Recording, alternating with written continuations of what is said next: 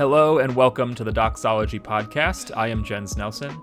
And I am Lucas Stock. And this is a podcast dedicated to journeying together on the road that is the Christian faith. Join us as we discuss and investigate theology and the Christian life as we strive for unity amongst our diversity as members of Christ's church. So, I do not remember, Lucas, the last time that you and I had a bonus episode. Was it 365 days ago? I don't think so. I want to say we've had, we did have in January when we were doing like a giveaway, we had a bonus giveaway announcement episode. But I genuinely don't know the last time that we had it's a standalone on some given topic, not just an announcement. So happy Sunday, everybody. Happy Reformation Day. Happy Halloween, whatever you're celebrating today. We hope that you're doing well. Like Lucas just sort of insinuated, 365 days ago, we dropped a bonus episode on the 95 Theses, and we're doing it again. Very much the same form factor. We're going to read one thesis, one thesis after another. So Jens, Lucas, all the way through all 95. We might have some running commentary along the way if something seems just a little peculiar or strange or interesting or cool or whatever. But if you did listen to last year's episode, it'll be interesting, I think, to at least kind of see the difference, maybe some of the different things that we highlight, maybe some of the different conversations that we have. So yeah, I guess without any further ado, we're going to begin by reading the introduction. So the 95 Theses starts with this little tidbit about what it's all about, and then he goes into the different theses. So he says, out of love for the truth and from desire to elucidate it, the Reverend Father Martin Luther, Master of Arts and Sacred Theology, an ordinary lecturer therein at Wittenberg, intends to defend the following statements and to dispute them in that place, i.e. Wittenberg. Therefore, he asks that those who cannot be present in dispute with him orally shall do so in their absence by letter. In the name of our Lord Jesus Christ, Amen. Number 1. When our Lord and Master Jesus Christ said, "Repent," Matthew 4:17, he willed the entire life of believers to be one of repentance. Number 2. I don't know that we'll say... Are we going to say the number each and every time? Why not? Probably not. Okay, well, number 2. This word cannot be understood as referring to the sacrament of penance, that is, confession and satisfaction, as administered by the clergy. 3. Yet, it does not mean solely inner repentance. Such inner repentance is worthless unless it produces various outward mortification of the flesh. 4. The penalty of sin remains as long as the hatred of self, that is, true inner repentance, namely till our entrance into the kingdom of heaven. 5. The Pope neither desires nor is able to remit any penalties except those imposed by his own authority or that of the canons. 6. The Pope cannot remit any guilt except by declaring and showing that it has been remitted by God, or, to be sure, by remitting guilt in cases reserved to his judgment. If his right to grant remission in these cases were disregarded, the guilt would certainly remain unforgiven. 7. God remits guilt to no one, unless at the same time he humbles him in all things and makes him submissive to the vicar, the priest. 8. The penitential canons... Penitential? Is that? Okay. The penitential canons are imposed only on the living, and according to the canons themselves, nothing should be imposed on the dying. 9.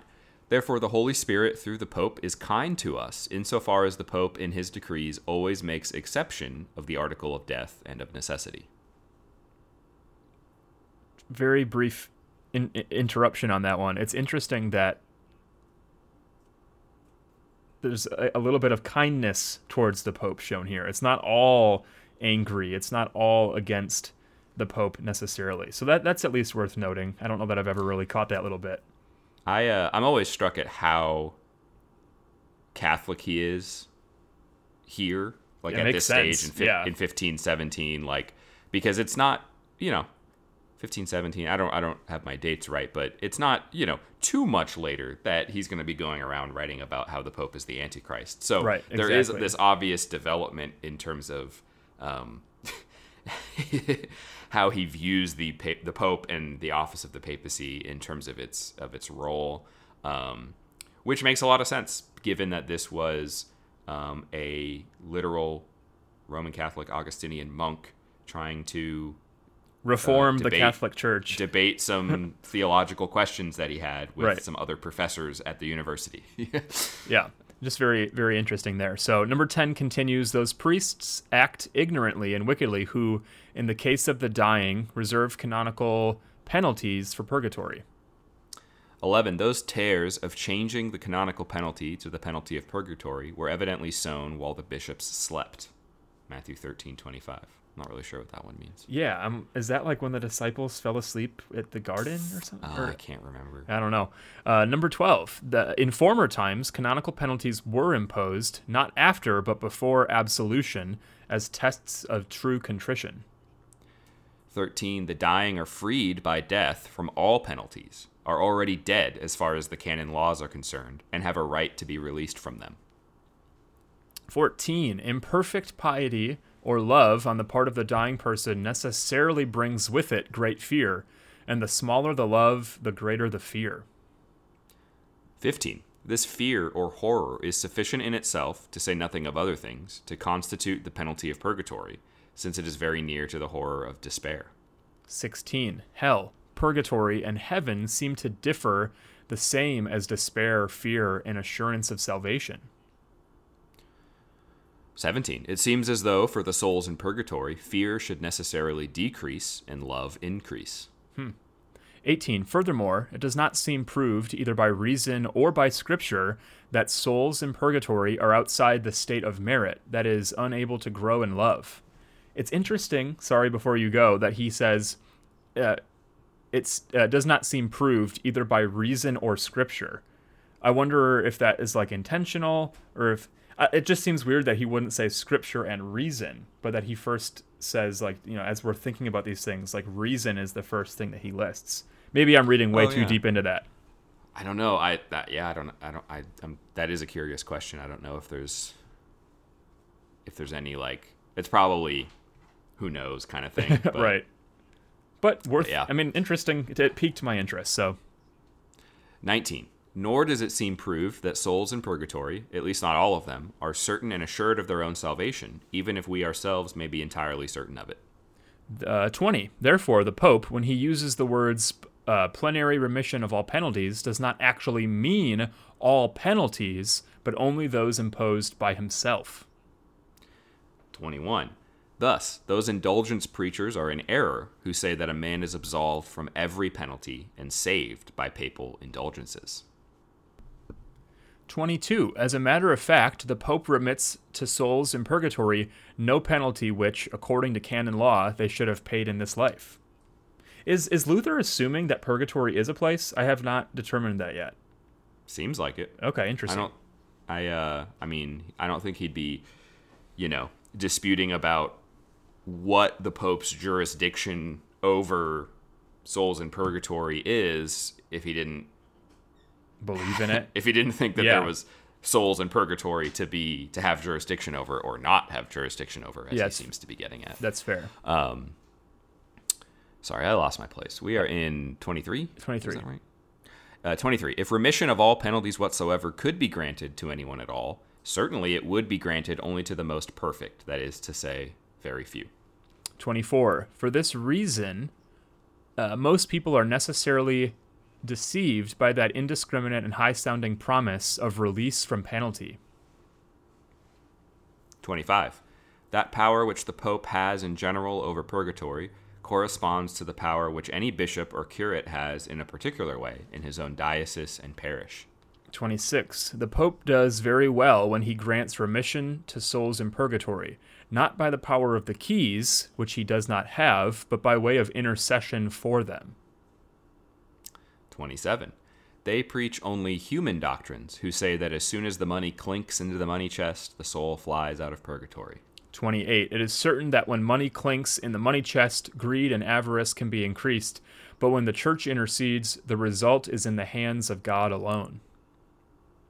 29. Who knows whether all souls in purgatory wish to be redeemed, since we have exceptions in Saint Severinus and Saint Pascal as related in a legend? All right, we need an episode on those two. I have no idea what that means, but I am fascinated. Oh man, maybe we'll do that next month. 30. No one is sure of the integrity of his own contrition, much less of having received plenary remission. 31.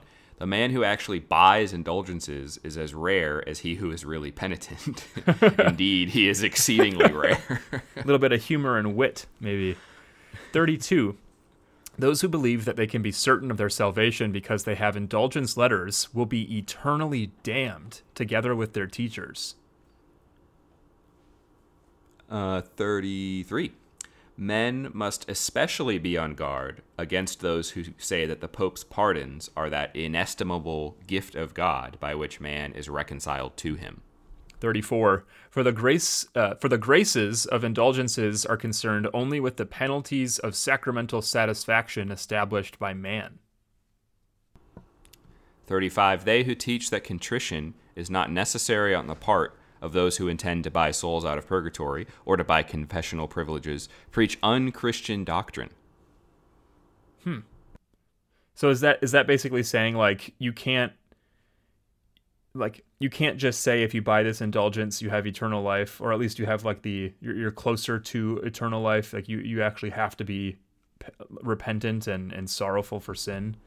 Is that what it seems like he's saying there? I mean, it makes sense. Because it's like the contrition is not necessary. So you're saying, oh, you're buying your way into heaven. This, you're buying this forgiveness of sins, or you're buying your mother's, time off of purgatory, but you're not actually being contrite.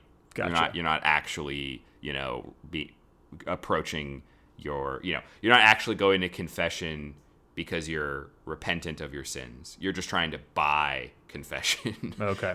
And therefore that's unchristian doctrine. That's what it sounds like, at least. Okay.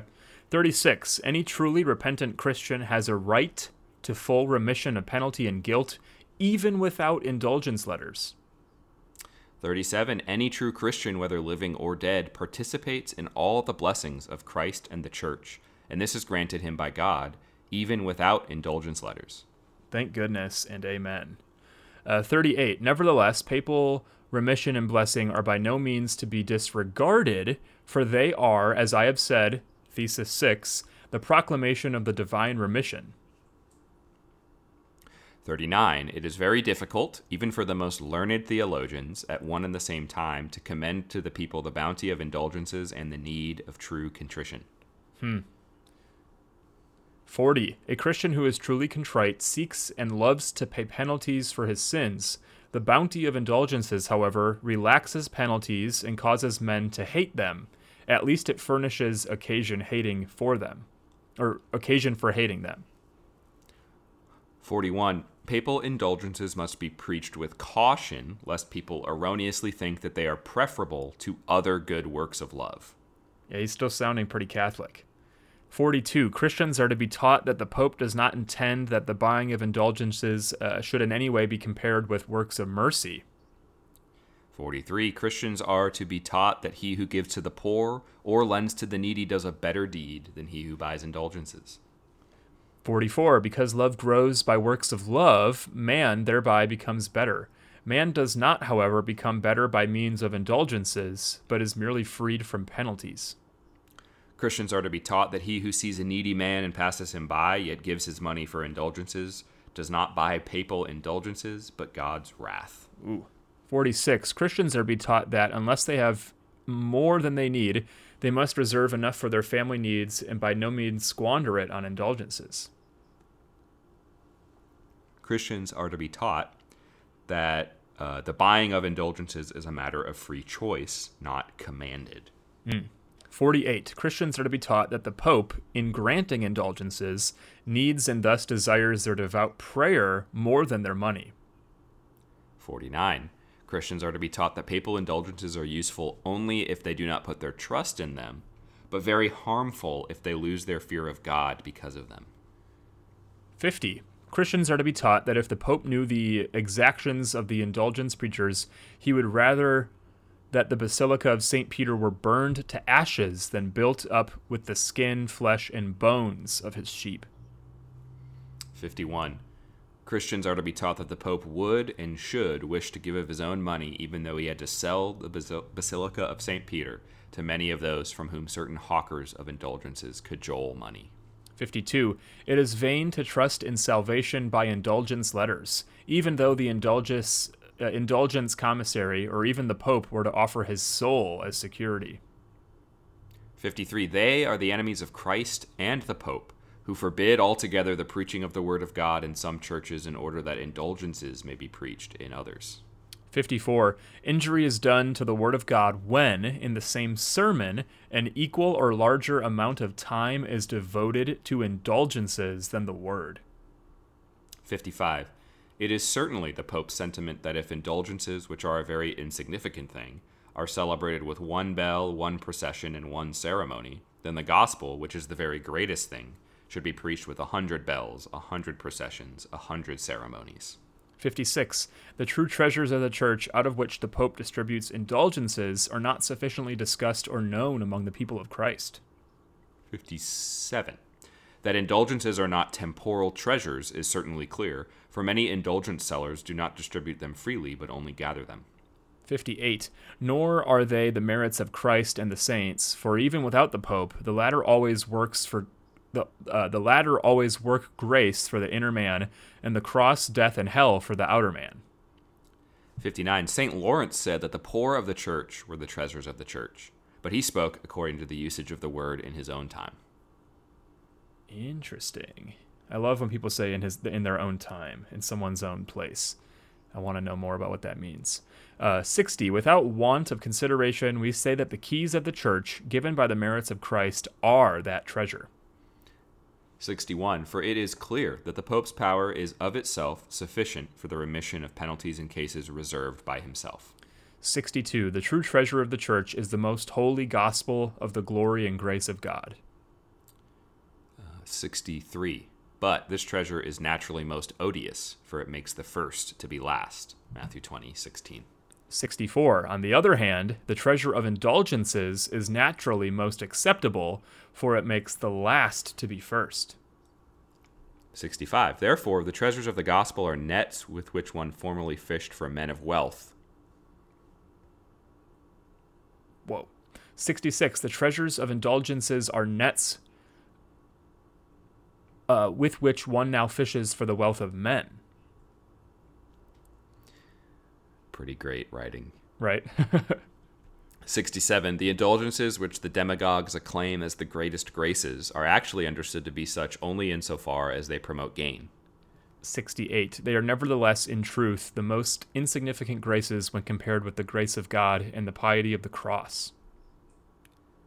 69. Bishops and curates are bound to admit the commissaries of papal indulgences with all reverence. 70. But they are much more bound to strain their eye and ears lest these men preach their own dreams instead of what the Pope has commissioned. 71. Let him who speaks against the truth concerning papal indulgences be anathema and accursed. 72. But let him who guards the lust and license of the indulgence preachers be blessed. 73. Just as the Pope justly thunders against those who by any means whatever contrive harm to the sale of indulgences. 74. Much more does he intend to thunder against those who use indulgences as a pretext to contrive harm to holy love and truth. 75. To consider papal indulgences so great that they could absolve a man even if he had done the impossible and had violated the Mother of God is madness. Madness. 76. We say on the contrary that papal indulgences cannot remove the very least of venial sins as far as guilt is concerned.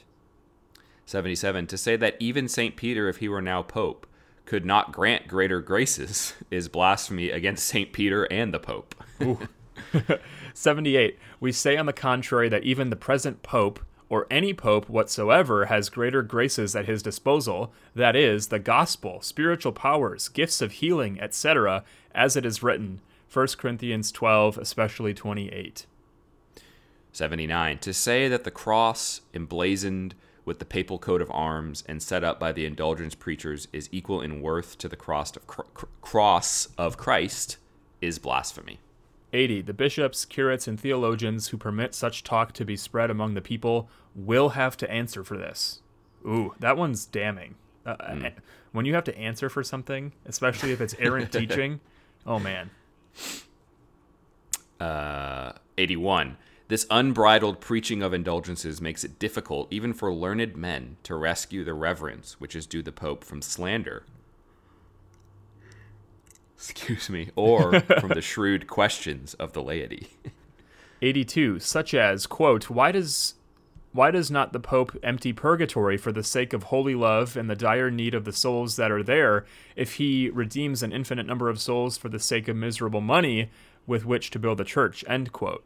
The former reason would be most just, the latter is most trivial. 83. Again, quote, why are funeral and anniversary masses for the dead continued, and why does he not return or permit the withdrawal of the endowments founded for them, since it is wrong to pray for the redeemed? 84. Again, quote, what is this new piety of God and the Pope that for a consideration of money they permit a man who is impious and their enemy to buy out of purgatory the pious soul of a friend of God, and do not rather, because of the need of that pious and beloved soul, free them for pure love's sake, end quote. 85. Again, quote, why are the penitential canons, long since abrogated and dead in actual fact and through disuse, now satisfied by the granting of indulgences as though they were still alive and in force?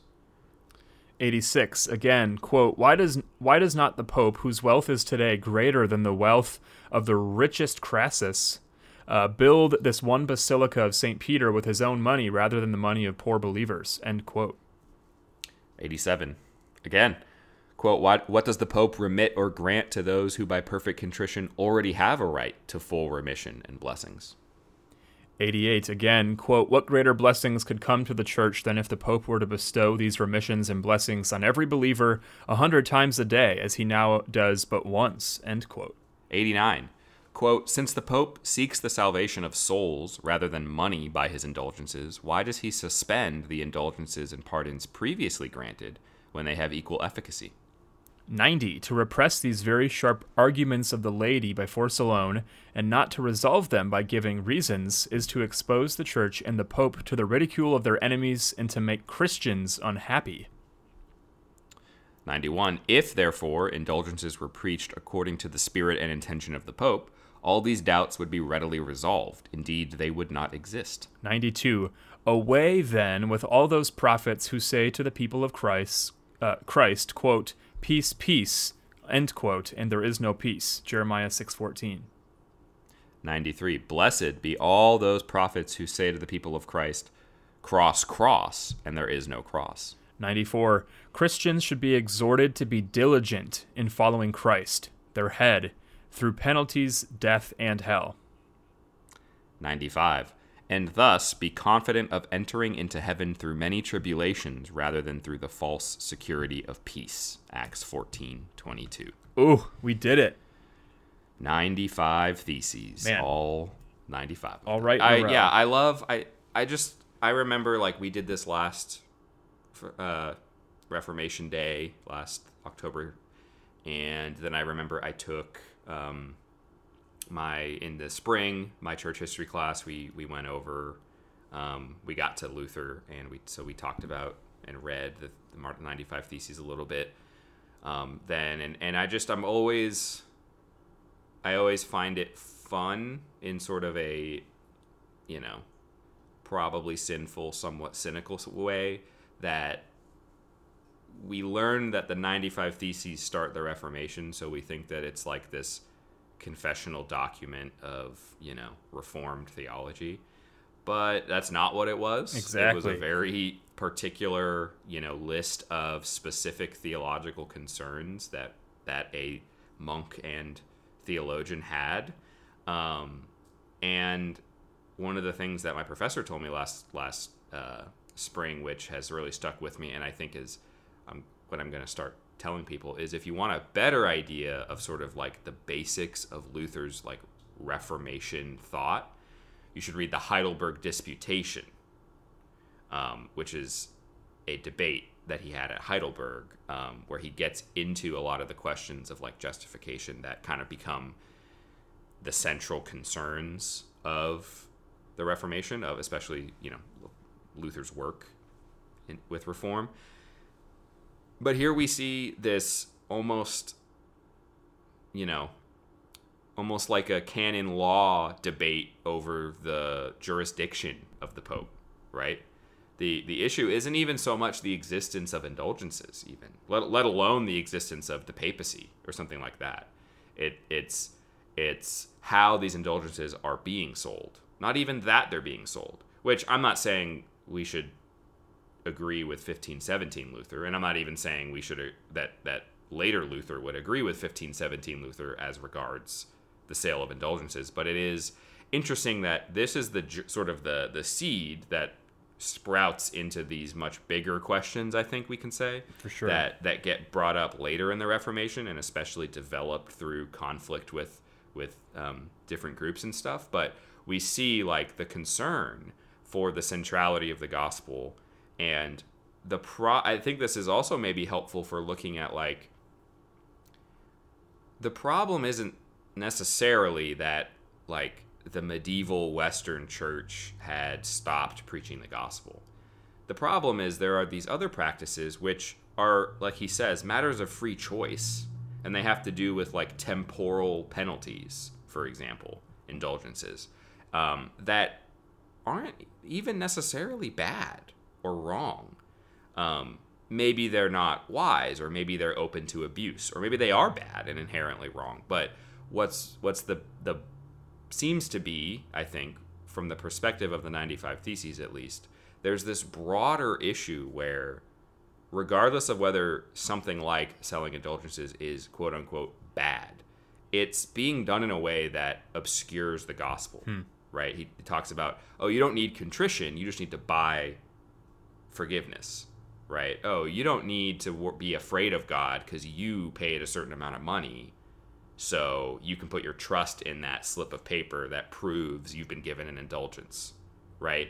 When it's like, actually, no, like, that's not true at all, and that gets in the way of the gospel, which is ultimately the problem, right? That's sort of the core problem that I think is brought out in the 95 Theses. I'm not saying that's the only problem, but it's certainly, I think, helpful to look at such an early document when we're talking about, like, Luther's career, and when we're talking about the progress of the Reformation and the issues of the Reformation. 1517 in the 95 Theses is it hasn't even really started yet.